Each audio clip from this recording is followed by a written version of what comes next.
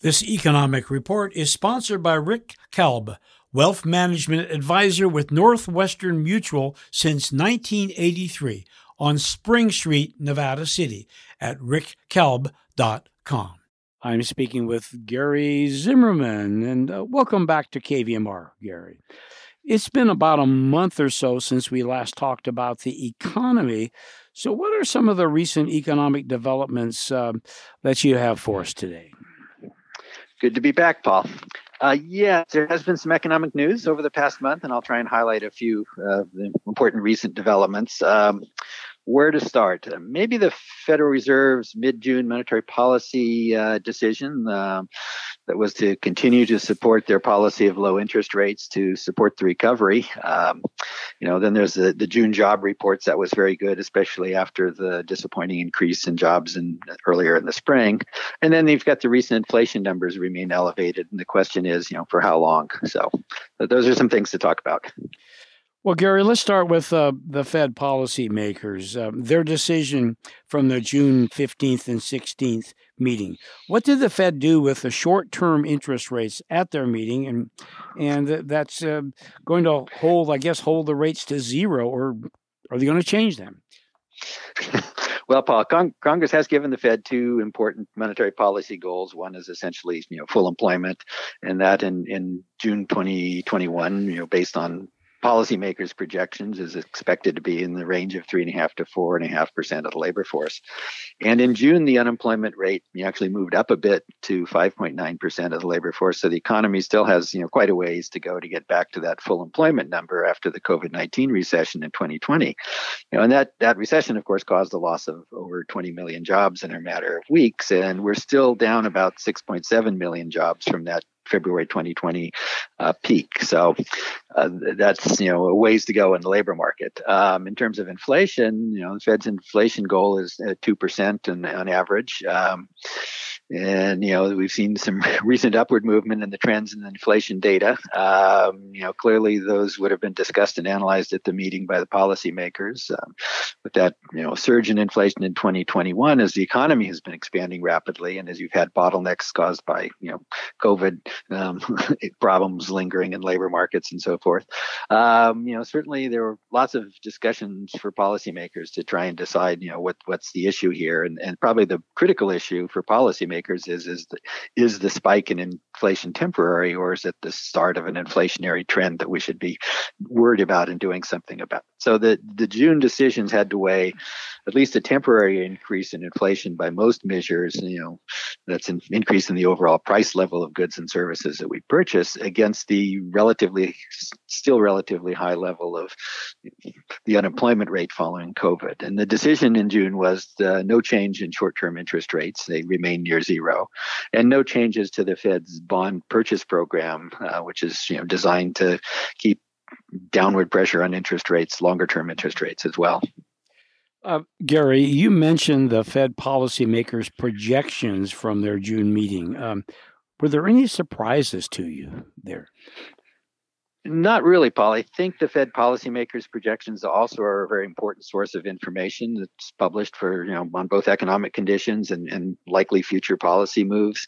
The Fed is very data dependent, or decisions today are very data dependent. So we should be looking at what's going on with the economy and looking at the Fed policymakers' projections for what they see happening over the next couple of years as clues to what economic conditions will be and how that might impact policy decisions on interest rates, for example. Can you summarize some of the key Fed projections for the economy this year and maybe next? Like how fast are they expecting the economy to grow, and what inflation rates are they projecting? And another one, when might they start raising short-term interest rates?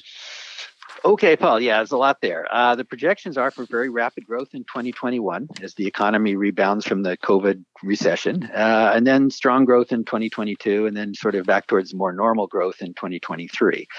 The numbers, they're looking at about 7% real inflation-adjusted gross domestic product, or GDP growth. It's about 4 times faster than normal in 2021. That slows to about 3.3%, which is still very fast in 2022. And 2.4% in 2023. So that's getting closer to the 1.8% long run growth rate that they also project.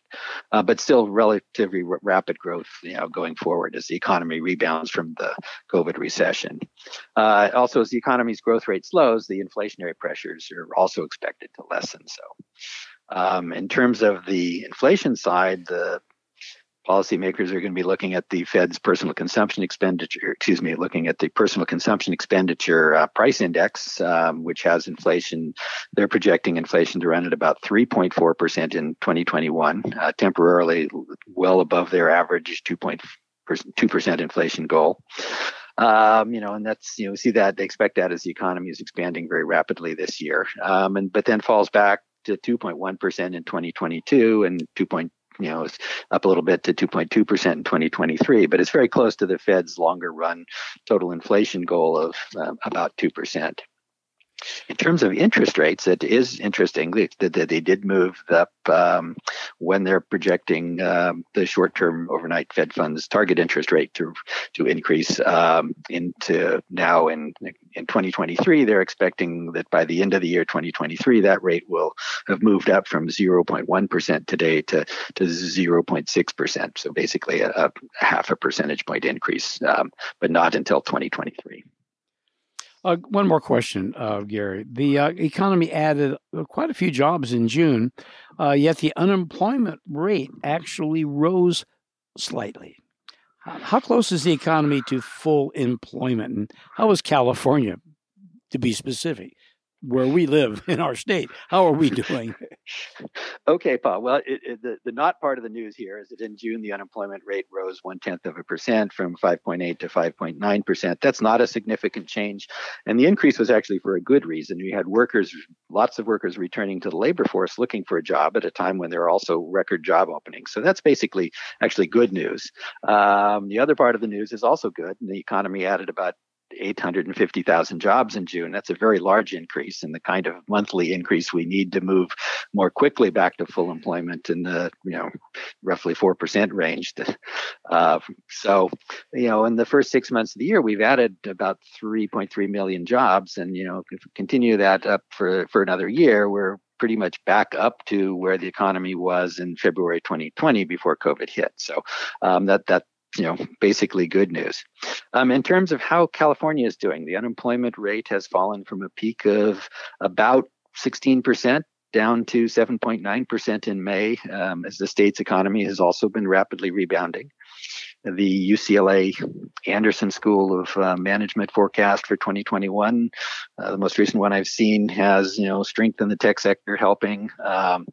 Shows expecting faster job growth for California than the nation as a whole, and then very similar rapid GDP growth for the state as well. So also good news, and for the state of California, actually, the other bit of good news is that with tech sector doing well, there's been lots of income coming in from high income folks, and they are expecting a one-time windfall surplus in the tens of billions or 20-30 billions of dollars, maybe even more, and that will help with the budget issues that the state has had. So California looks like it's doing quite well as well. Gary, thank you so much, and look forward to talking with you again in a couple of weeks. Okay, sounds good. Thank you, Paul. You bet. Gary Zimmerman is a retired senior economist for the San Francisco Reserve in San Francisco, and currently is a visiting professor at the Vienna University of Economics and Business in Austria, where he teaches courses in economics and finance.